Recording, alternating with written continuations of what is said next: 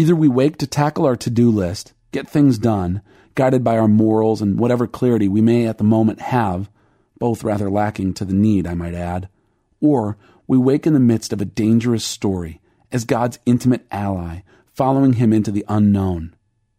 If you're not pursuing a dangerous quest with your life, well, then you don't need a guide. If you haven't found yourself in the midst of a ferocious war, then you won't need a seasoned captain. If you've settled in your mind to live as though this is a fairly neutral world and you are simply trying to live your life as best you can, then you can probably get by with the Christianity of tips and techniques. Maybe. I'll give you about a 50-50 chance.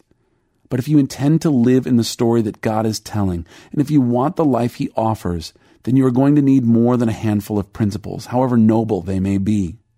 There are too many twists and turns in the road ahead, too many ambushes waiting, only God knows where, too much at stake.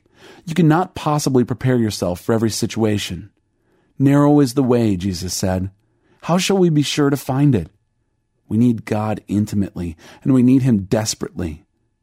You have made known to me the path of life, David said. Yes, that's it. In all the ins and outs of this thing we call living, there is one narrow path to life, and we need help finding it.